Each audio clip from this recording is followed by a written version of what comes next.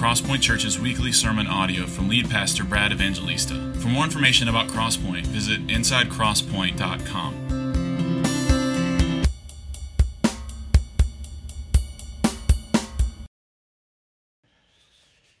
Good morning. Let's open our Bibles to John chapter 17. John chapter 17. We're going to finish up this glorious chapter. This is the greatest prayer in the Bible. This is the prayer of Jesus, the high priestly prayer of Jesus shortly before his crucifixion, which we'll get into. We'll begin next week in John chapter 18. But we find ourselves this morning at the end of John chapter 17 that we've been working through, what is often called the high priestly prayer of Jesus. And here's what I love about this chapter, but in particular, this portion of this chapter, is that I love how the Holy Spirit, in inspiring John to write this prayer down, just puts us right down in the middle, plop down in the middle of this glorious tension between the sovereignty of God and the necessity of prayer. How and why does a God who knows the beginning from the end, in fact, Isaiah 46, God says through the prophet to the nation of Israel, I know the end from the beginning. I have created it all. And yet Jesus, being God himself in the flesh, knowing the sovereignty of God, being God himself, is actually praying for God the Father to bring about the things that Jesus knows that God will bring about. So apparently Jesus doesn't have any tension between the necessity of prayer and the sovereignty of God. And I just absolutely love that. Here's the point of today's text. Jesus is praying for oneness, for the oneness of his people, and for this oneness to actually produce a witness amongst his people. So that's really the 2 points, just kind of our outline, not so much of an outline, but just the main point of this text. Jesus is praying for our oneness, our unity in Christ, and then by implication with one another, and then he is praying that this oneness would be a witness to the onlooking world. So let me pray and ask the Lord to help us as we work through this last portion of John 17. Lord, thank you for this passage. Thank you for this day. Thank you for August 21st, 2022. This is the day that the Lord has made, and we must. We are called to rejoice in it. Lord, I know with a room this size, with this many people gathered together, there are a myriad of distractions. There are obstacles. There's a wide spectrum of dispositions, of spiritual maturity. There are believers in this room. There are unbelievers in this room. There are so many things going on, even within the lives just represented in this church, in this building. Lord, would you help us to see what you are saying in your word? There's nothing more urgent and more important than we can give our attention to than focusing our hearts and minds on what your Holy Spirit is saying through your holy word to your people. Lord, please do that. Please help me communicate in a way that is helpful and not in any way a hindrance. And for any of our friends that are here this morning that do not know the Lord, Lord, would you be so kind not to cause them to look deep within themselves for extra grit or willpower to improve themselves, but would you back them into a corner so that they realize that they are dead in their sins and that their only hope is Christ, and would you give them a new heart so that they might believe and trust in Jesus? And for your people, for those that are already trusting in Christ, for those that already have a new heart, would you stir our affections? Would you make us more like Jesus? Would we love you more? And would we love one another more? And would the world see it more clearly as a result of our time together in your word? Lord, I pray that you would do this and help me help these brothers and sisters and friends. And I pray it in Jesus' name. Amen. Okay, first, amen, brother or sister, whoever that is. Amen.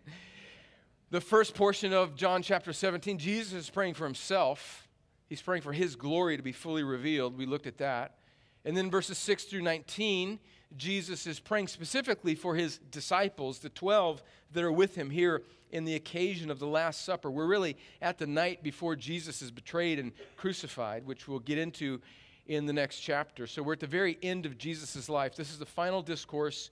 This is his last private ministry with his disciples before he is led away to his crucifixion. And this is his last prayer at the end of that Last Supper.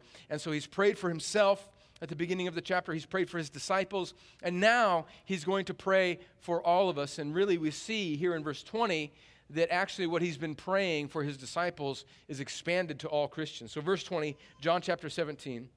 He says, I do not ask for these only, but also for those who will believe in me through their words. So Jesus is clearly now expanding his prayer to include all Christians through the centuries, all those that would believe in me through their word. What does that mean? Their word meaning the word of the apostles. There, referring back to the disciples who would become the 12 apostles, who would, through them would come the New Testament, through them would come the scriptures. And so we believe in Jesus because of the word at work through the word of the apostles. So he's praying for us that they, verse 21, now here's this prayer for unity, for oneness. What is he praying for us? That they may all be one, just as you, Father, are in me, and I in you, that they also may be in us. So he's praying for this oneness that is equivalent to, that is a picture of, that is a shadow of the oneness that God the Father has with God the Son. He's praying that we would be one with him, and again, by implication, one with one another, just as the Father and the Son are one with one another. Why? Second half of verse 21, so that the world may believe that you have sent me. So there's a purpose of our salvation for the witness of the glory of God, so that he might bring others, all of his people, all the way home, so that he might gather a people from every tongue and tribe and nation to himself, that those that he has called out of the world might believe in him. Verse 22, the glory that you have given me, I have given to them. Think about that. That's so magnificent. I mean, we can't wrap our minds around all that's going on there. The glory that the Father has given the Son has given to them, to us, that they may be one even as we are one. I in them, verse 23, and you in me, that they may become perfectly one. So that, again, what's the purpose of this oneness? What's the purpose of this union? So that the world may know that you sent me and loved me, even as you loved me. Or sorry, let me read that again. So that the world may know that you sent me and loved them, even as you loved me. So think about that. Jesus is praying for oneness so that the world would know, and then he tacks on to that the world would know that God, the Father, loves his people, us, even as he has loved the Son. So think about that the love the Father has for the church, for the people in Christ, is the same love that he has for the Son. Verse 24, Father, I desire that they also, speaking about Christians through the ages, us, whom you have given me, may be with me where I am, to see my glory that you have given me, because you loved me before the foundation of the world. So what's Jesus praying for in verse 24? Not just for union, but for those that the Father has given him. Again, a particular nature to salvation, that Jesus is praying for a particular people that God the Father has given to him. This is echoing John chapter 6, where Jesus says to the disciples that all that the Father has given me will come to me. And what is he praying for those that through repentance and faith in him come to him? What is he praying for them in verse 24? That they may be with him. So Jesus in verse 24 is not just praying for our oneness with him, in other words, our salvation, but he is praying for our final glorification, that we would make it all the way to be with him, which I read to be in verse 24 as heaven. That's where Jesus is. So, sometimes the doctrine of the eternal security of Christians, or whether or not you can lose your salvation, is debated in Christian circles. And if all we had, I think verse 24 is not one of the verses that often comes up as a kind of proof text to argue one way or the other. But all I need for this doctrine, really, in my mind, is verse 24, is I'm working under the correct, I think, biblical assumption that Jesus' prayers are answered, every single one of them. And Jesus, in verse 24, is praying that all that the Father has given him would make it all the way home and be with him. And I believe that Jesus' prayers are answered, so that if you're a Christian, he is praying for you to make it to heaven. Every single one that the Father has given to the Son makes it to heaven because Jesus gets his prayers answered. That deserves an amen. Verse 25. O righteous Father, even though the world does not know you, I know you, and these know that you've sent me. I made known to them your name, verse 26. And I will continue to make it known. So Jesus is praying right now at the end of his earthly life, some 2,000 years ago, at a point in time. But he will continue to make it known that the love with which you have loved me may be in them and I in them. So he's continuing to minister to his people through the Spirit, through the Word, and not only is he continuing to do that, he is actually, according to other passages in the New Testament, continuing to pray for us. Hebrews chapter 7 says that he daily lives to make intercession for us. Romans chapter 8 says, who shall bring any charge against God's elect? That Jesus is interceding for us at the right hand of the Father. So this prayer, which happened, again, some 2,000 years ago approximately, continues in heaven today. Jesus is continuing to pray for his people. What Jesus prays, let me just look at this before I summarize with a few questions that I want us to think about in unity. I want you to see that Jesus prays for our oneness and Jesus prays for our witness. So if I had to summarize, if maybe you lived in my house and you woke me up in the middle of the night, which used to happen more when our kids were younger and now happens occasionally because my kids have cats. If you were to wake me up in the middle of the night and you were to ask me what this passage was about, I would say that Jesus is praying that. He's praying for our salvation. He's praying for our oneness.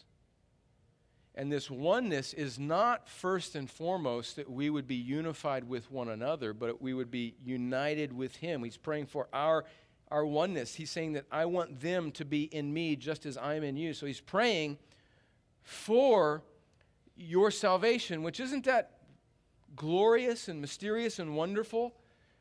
I mean, Jesus speaks with such certainty about salvation. He says that all that the Father gives to me will come to me.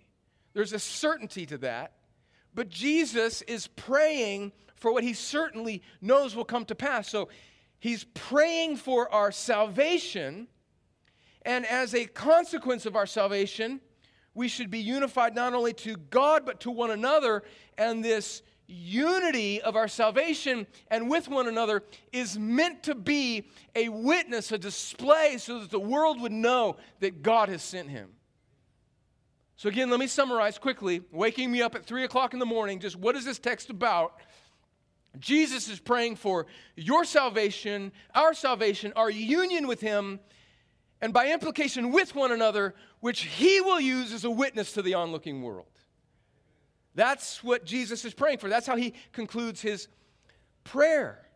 Let's understand what he's praying for in this oneness. Let's understand what Jesus is praying for in our salvation. He says, Father, look at verse 21 through 23 again. He says, I'm praying that they be one, just as you, Father, are in me and I in you. So he's saying that there's this union between he and the Father, and he's praying for that same oneness, that same union with us in him. And this is a clear reference, I think, to the understanding that we have through the New Testament of how we become Christians. So that salvation is not just a distant transaction where there's this high God in heaven who is so far removed from us, and we are just these little earthlings down here, and he just kind of dispenses and throws down unto earth, almost like he's on Mount Olympus, some sort of Greek mythology where he throws down some little blessing where we're somehow atoned for. That's not how salvation works. There's a oneness here. Jesus comes and he joins himself to his people. He comes to earth. He becomes like us so that we might become one with him. He lays down his life on the cross. He bears the wrath of God. He bears the penalty for sin. He satisfies it. He extinguishes it. He removes it. He pays the penalty for the sin of his people. So the great problem in the Bible is that we're separated from God because of our sin, and every one of us have sinned. And the great solution of the Bible is that Jesus satisfies, he bridges, he atones, he puts himself in the place. He's the mediator between a holy God and a sinful people. And now the problem of separation has been satisfied by the mediatorial work of Christ in his life, death, and resurrection. He bridges the gap. And because he has satisfied the holiness of God and the wrath of God against our sin, we now can be reconciled, redeemed, joined back together with God.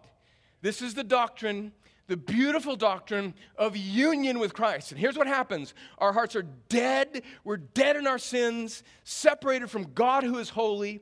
Jesus comes to earth, lives a perfect life, bears the wrath of God, defeats death and the grave, rises again, and when he saves a person, he gives them a new heart. He regenerates them. He makes them alive, and that new heart has faith that comes with it, and that new heart then trusts in Jesus, is enabled to trust in Jesus, and what does that faith do? It joins you, it unites you to Christ, and it grafts you into him. You are now with him. You're one with Christ because of the new heart and the faith that he's given you. Now, don't believe this just because I'm saying this. Believe this because this is what the Bible says. Let me read it to you.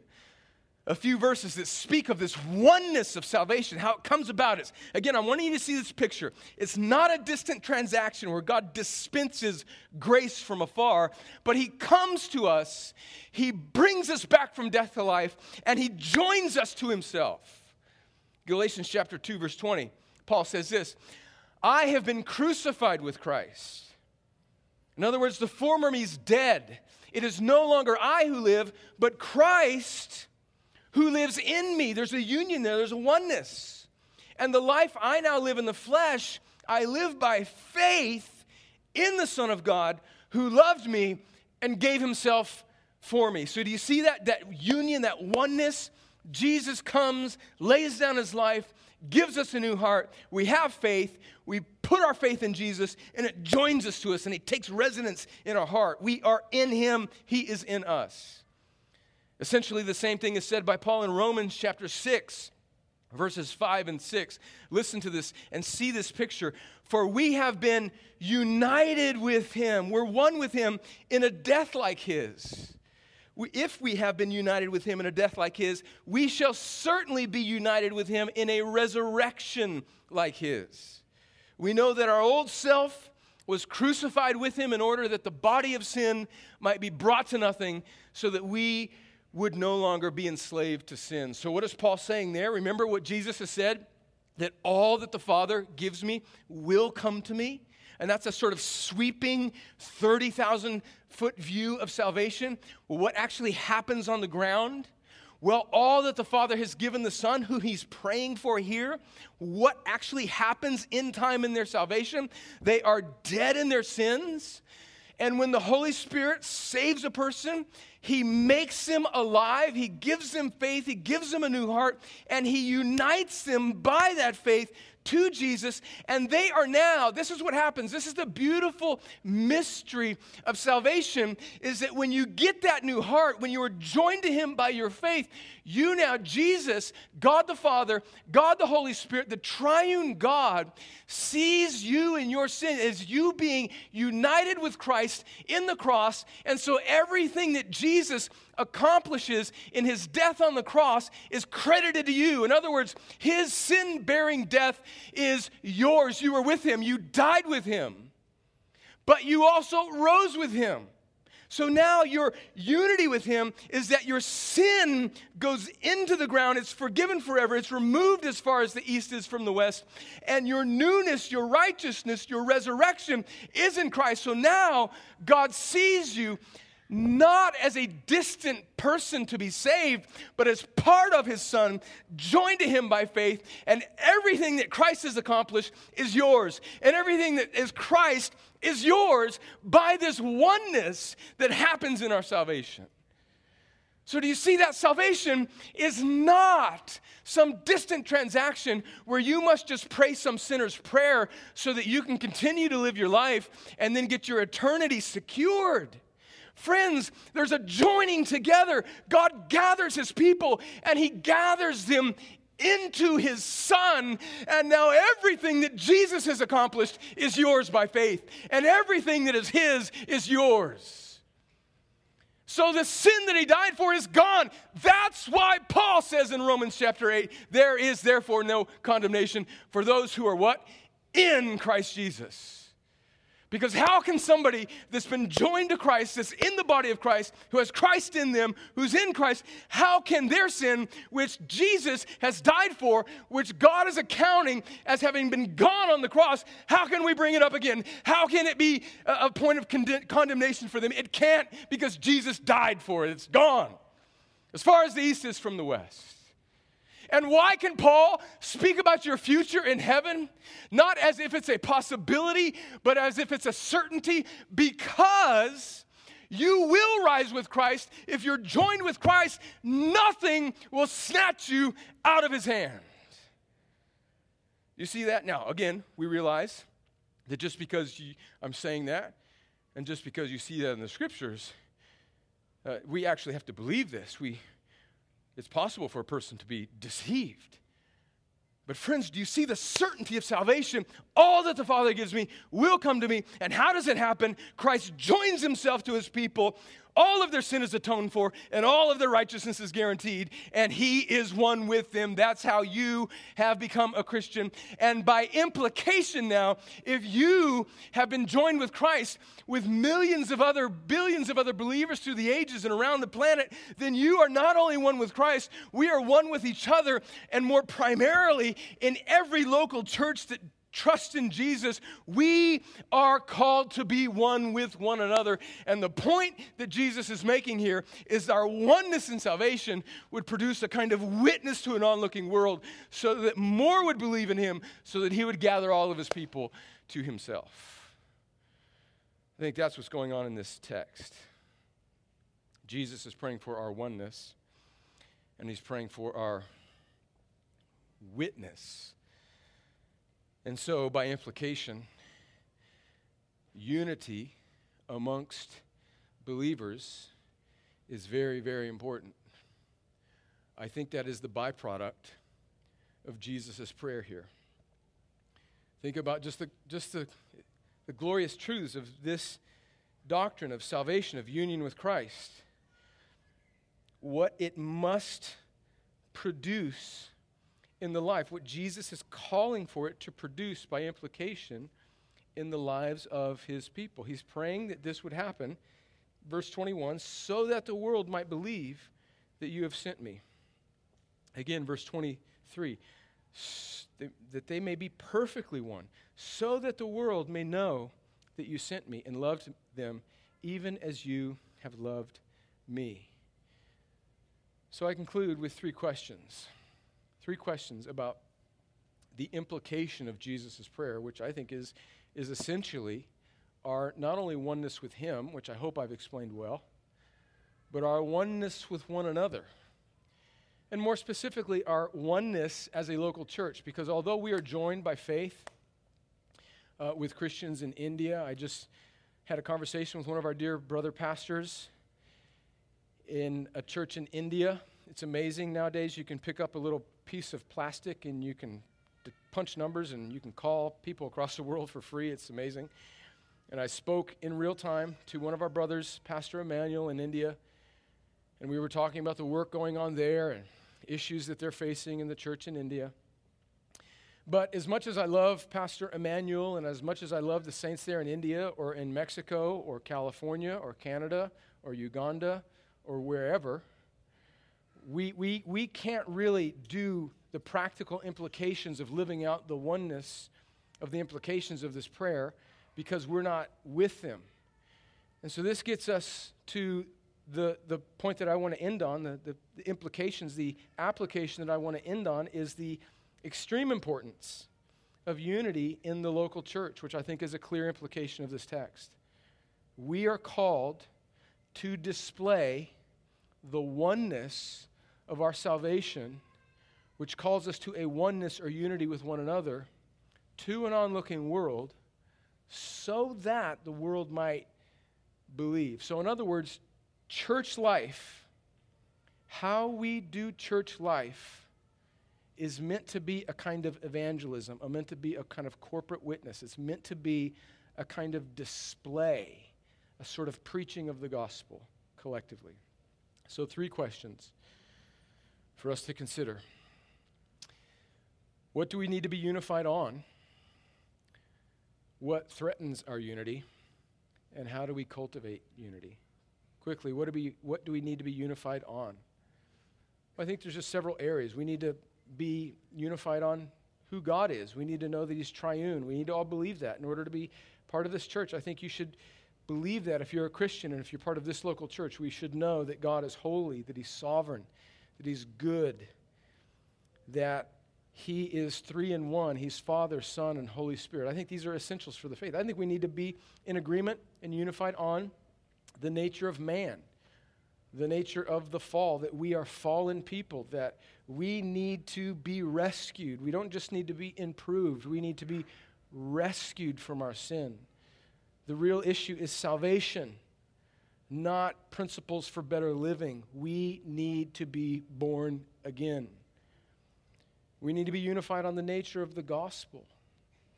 I think if you're a Christian, you should believe, and certainly if you're part of this church, you should believe in the exclusivity of Christ as the only way to be reconciled to the Father.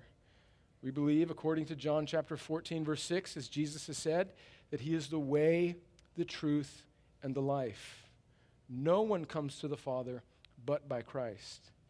We believe in the doctrine of the apostles. In Acts chapter 4, verse 12, I think it says, where they said that salvation comes by no other name but by Jesus. So I think you must believe that Jesus is the only way.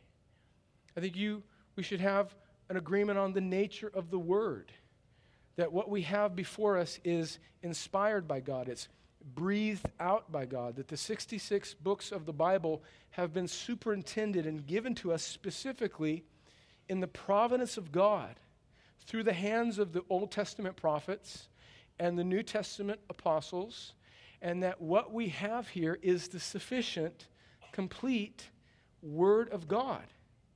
And that it is not only inspired by God, in other words, breathed out, not just inspirational, but breathed out by God, but that because God has given it to us, it is, and God has written it through the Spirit, it is without error. It is, in everything that it touches on, it is true. There is no error. The word is inerrancy. We believe in the inerrancy of the Scriptures. And because it is God's Word, and because it is completely true, we believe that it is authoritative. There certainly are other sources of truth and knowledge in the world, but they are all subordinate to the Scriptures. And then finally, because God has breathed it out, and because it's without error, and because it has all authority, friends, the Bible is sufficient. The Scriptures are sufficient. We have everything we need for life and godliness. Now, praise God for doctors that have invented cures to diseases and wonderful surgeries. And praise God for cellular technology and combustible engines. And praise God for summer in Columbus, Georgia, and whoever invented air conditioning back in the day. Praise God. I mean, if that doesn't get an amen, come on, praise God for that. But friends, none of these things are necessary for life and godliness.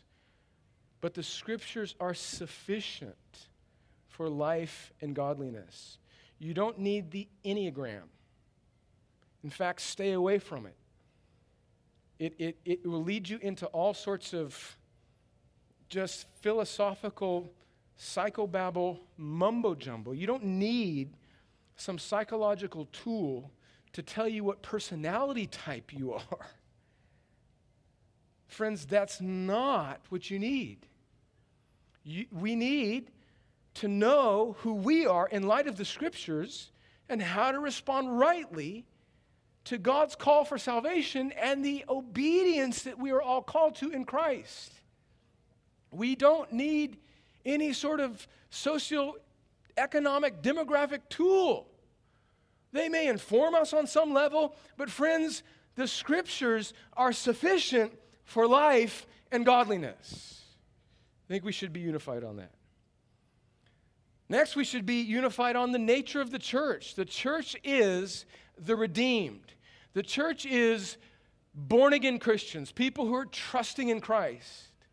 And so although we sort of use the English word church in a sort of wide sort of way, I think as a local church, we need to be very clear about what it means to be part of the church, those that have trusted in Christ and who have covenanted to get together with other believers and who have given their lives, they've given themselves to a kind of submission to a local congregation and a group of leaders who, of course, we are not infallible and perfect. We will make mistakes, but God intends for us to be accountable to one another. And so if you're here and you're not a member of this church, I'm very thankful for you. I'm thankful that you're here. I love you. I hope that you trust in Christ or are trusting in Christ. But we have a particular responsibility towards one another, that the church is not merely a building or just everybody that happens to occasionally or even regularly show up, but it's a group of people who are committed to one another and have submitted themselves to a kind of mutual authority and submission to one another, so that together they intend to live life together in this countercultural way to be a kind of witness to the world. And that can be very, very hard to do. Church is not a place where you just hop from place to place when a better preacher or a better music program or a better youth this or a better production or something that just kind of makes you feel better. Certainly there are legitimate reasons to leave a church or to find another church at times. But the church is a group of people who are called out by God to not just be with one another as long as it's easy and convenient, but to bear with one another in all of their differences and lack of sanctification and problems and rubbing each other the wrong way, so that together they will be a beautiful display of the surpassing worth of Christ. I think we should agree that the church is not just a building. It's not just everybody that gathers here. And the point is not just getting a bunch of people to come by lowering the biblical teaching or watering it down, but by being clear about what the gospel is, by being clear about what conversion is, what it means to trust in Christ, so that we're very clear about who the church is. I think that's the most loving thing that we as a local church can do for our community. It's not just attract people. William Steele, this wonderful Scottish pastor, said, sort of snarkily, but I mean, I'm all for snarky on occasion. He said to young pastors, he said, let goats, speaking of the unregenerate, let goats entertain goats and let them do it out in goat land.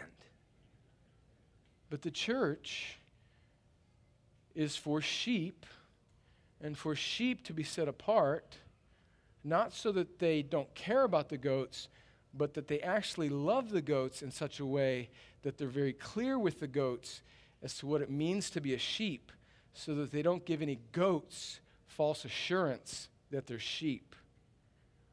And my fear is that lots of churches, because they don't understand the nature of the church, give a lot of goats the false assurance that they're actually amongst Christ's sheep, and they're not. And there's coming a day, Jesus says at the end of Matthew, when Jesus returns, that he will separate the sheep from the goats. In other words, Christians from non-Christians. And my fear is that especially in America, in this big church, mega church, seeker-sensitive culture that we live in, there will be a lot of goats that will be separated that will be very surprised that they're goats because they've been lied to and they've all along thought they were sheep. Because local churches don't understand what a church is. And I think we should have clarity on that. And then finally, I think we should have clarity on the nature of eternity. We're going somewhere, and it's either heaven or hell. It's either with Christ forever or separated from him forever in eternal torment. And that should cause us to be very serious about what we do. So I think those are the things that we need to be unified on. What threatens our unity? Well, we spent a whole 4 weeks in our midweek fellowship, and Robert's been teaching a class on this very idea, which I think is the great cultural threat of our day, and it is just this idea of expressive individualism, that basically we live in a culture where I get to do whatever I want to do, and nobody gets to tell me or impose upon me any sort of constraints. And that doesn't work with biblical Christianity. But the church oftentimes has given in to that, and we grow up breathing this air of autonomy. We just think that we can just sort of craft our own individual path in life, and we believe in the authority of self. And it leads us, it breaks up the unity of a church. It causes us to just kind of do what we want. It causes Christians to not really prioritize the church. It causes them to be sporadic in attendance. It causes them to not really serve their church. It causes them to just kind of prioritize their own lives and not prioritize the ministry of their local group of Christians called a local church. And it just absolutely dilutes the witness of a church, because the church then becomes no more than just a gathering of individual Christians who get together occasionally on a Sunday, maybe 2 out of 4 Sundays of a month, just to kind of get their spiritual fix. And that's because many Christians they've just given themselves to this kind of radical culture of individualism. And we look out at the culture, and I think there are true Christians that I think are truly born again that will look at the culture and they will say, oh, look at all this progressive liberal ideology. Look at the LGBTQ plus agenda. And it's just this idea where you can just kind of create your own sort of authority. I can be who I want to be. I can do what I want to do. And we rightly sort of shake our heads at that and say, gosh, they're so deceived.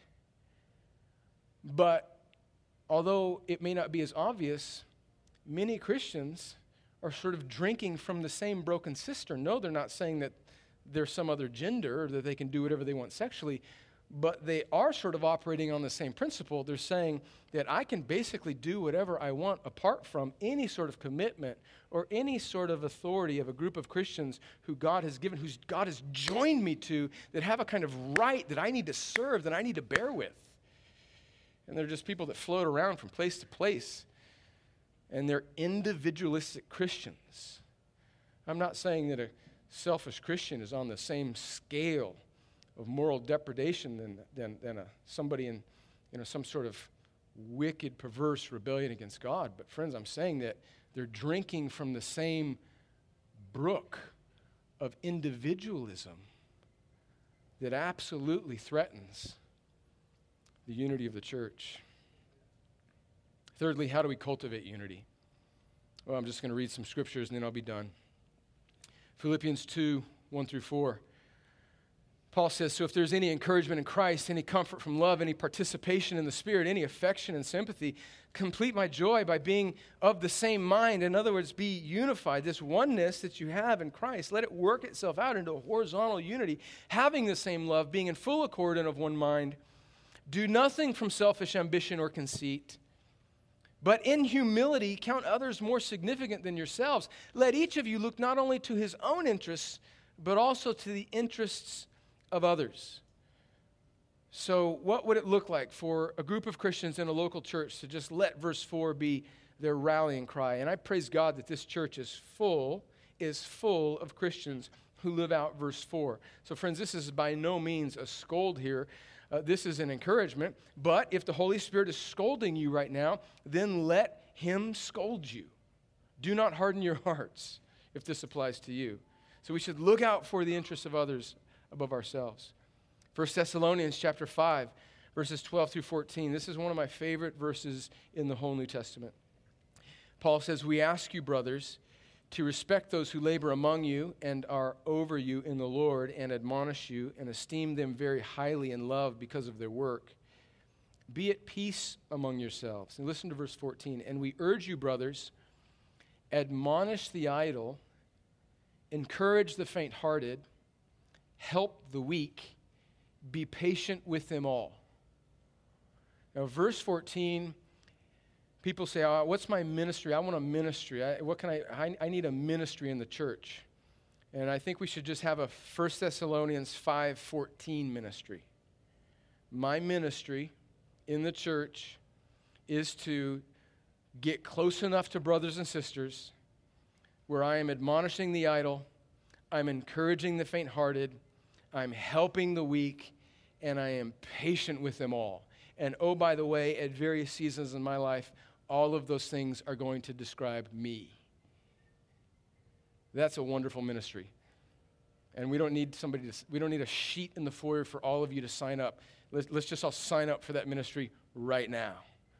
What do? I do 1 Thessalonians 5:14. That's what I do. What do? 1 Thessalonians 5:14. That's a lifetime. That's a ministry well that will never run dry.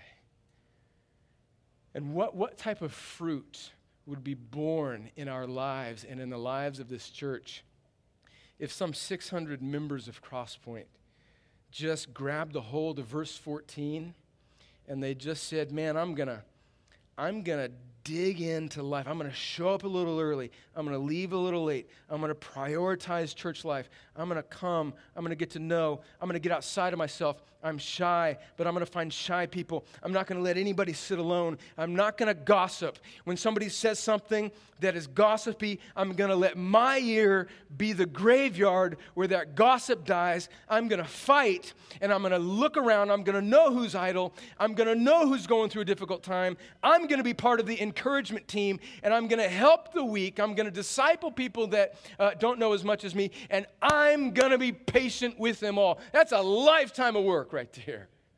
Man, come on. 1 Thessalonians 5, make you shadow box. Last one.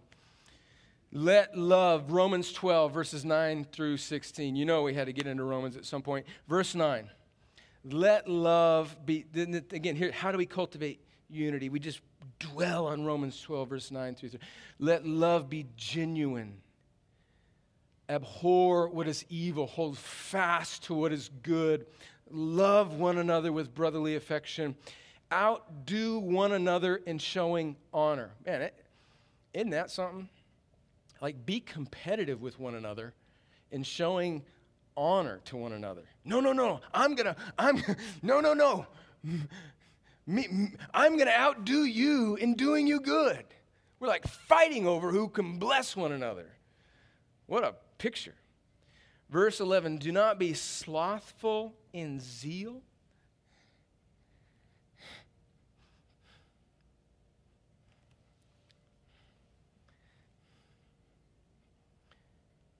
Be fervent in prayer. Serve the Lord. Rejoice in hope. Be patient in tribulation. Be constant in prayer.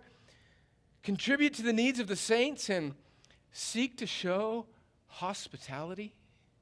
Hospitality is a powerful word. We've flattened it in English. We think it means that you have to have a home that could be the subject of an HGTV show, and that if you have a really awesome kitchen, you can be the type of person that invites other Christians over for hospitality. That's not what that word means. Hospitality, in the original language, we are speaking English now, in the language that it was written in Greek, is a word conjunction. It means two words. It means stranger love, love of strangers. So seek to love people not like you, whether or not you have an HGTV ready kitchen or not. Bless those, verse 14, who persecute you. Bless and do not curse them. Rejoice with those who rejoice. Weep with those who weep. Live in harmony with one another. Do not be haughty. I love this. But associate with the lowly. Associate with the lowly. Associate with people who have no social benefit to you. Have your head on a swivel to encourage and love and befriend people who are really awkward to engage with in conversation. Associate with the lowly.